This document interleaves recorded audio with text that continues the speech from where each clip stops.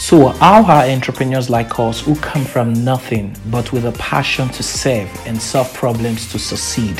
How do we thrive through challenges and brands who get funding for their businesses? How do we get our message, product, and services out to the world and yet remain progressive and profitable? That is the question that this podcast answers. My name is Wale Adebayo, and welcome to the Bootstrapping Entrepreneurs Podcast. Hi, in this episode, I shared my personal feeling experience as a startup founder and how I am leveraging these experiences to build my startup company, bootstrapping to success. I know some entrepreneurs probably experience failures in the process, especially if you're a bootstrap entrepreneur. I hope that you find some value in this and then you're able to leverage on the failing experiences to create the success for your business. Enjoy. What could be the one advantage that a startup entrepreneur have over someone who's already running a business?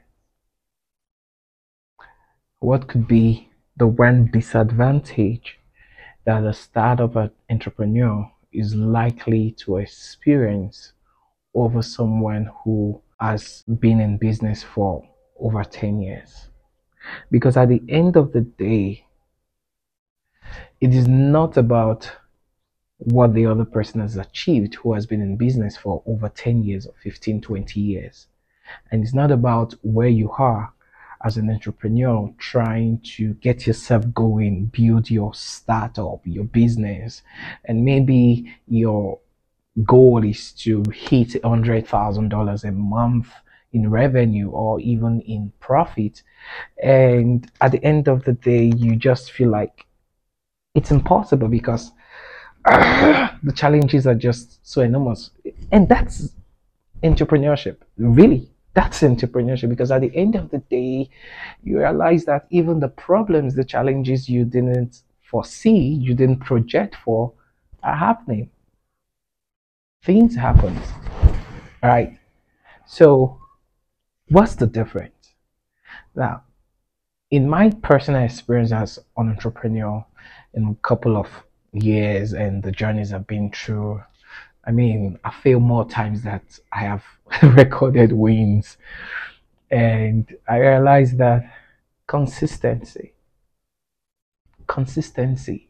See, whether you're failing, whether you're winning, it's all part of the journey. As a matter of fact, your failing or your failures is most important than your winning. Because if you're winning, you think that, oh, you have everything going all right, like everything is perfect. And success tends to sometimes, even though most times, create comfort. So because you're succeeding, you're always, getting everything right. You tend to realize like, oh, I gotta figure it out, right?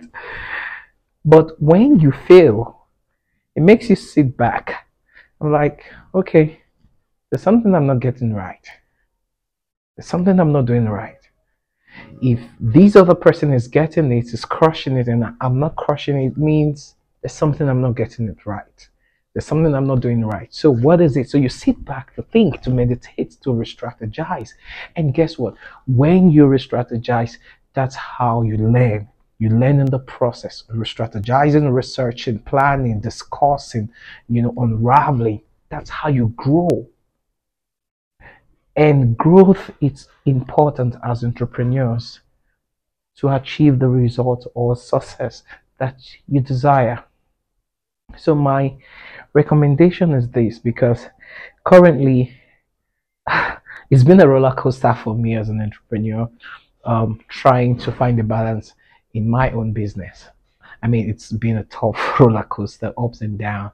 Um, I've had to ask my team to go on recession, like put everybody on hold, because I had to think and re-strategize and get some things going, do some things myself. Because if you're a leader, you're leading a business, you don't expect the people who are working with you to create magic.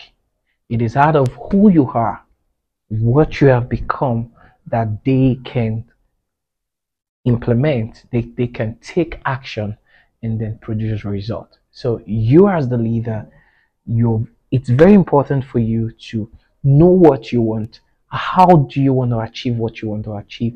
Who are the people, the resources that can help you achieve what you want to achieve? And then you put everything together because you're the visionary, right? So it's been a roller coaster for me, and we have a revenue goal. We have a goal of reaching $100,000 revenue every month. I mean, that's more like that for us is the starting point, right? And we have way, way, way bigger goal. But again, we realize that reaching $100,000 revenue goal monthly, it's not just going to happen all of a sudden. It's easy, right? With the system we are implementing, it's it looks easy. I think that's the word. It looks easy. However, we must provide value. I mean, that's it, right? If we're looking at um, getting $100,000 revenue as in income, then it means that what we're giving out in value or as value, it's way more than that to our clients who will be paying us in return. And what does that mean? That simply means that I, as the lead client success director, the lead CMO, I have to do more work. I have to study, I have to learn, I have to take classes, I have to practice, fail, learn from my lessons, improve on myself. It's a whole lot of work. So when you look at yourself and you see like nothing is working, trust me, everything is working. Your failures, your successes, they're part of the journey. It's working. So don't give up. Just keep moving. I know you heard this 1,000 times, but it's the truth. You keep going. Consistency. It's okay to fall then. Honestly, trust me, it's 100% okay to fall then in the process. Everybody falls. Everybody have had downtime somehow, sometimes, some way. But if you give up, if you quit, there is no success in quitting. There is no success in quitting. Winners are losers who never quit.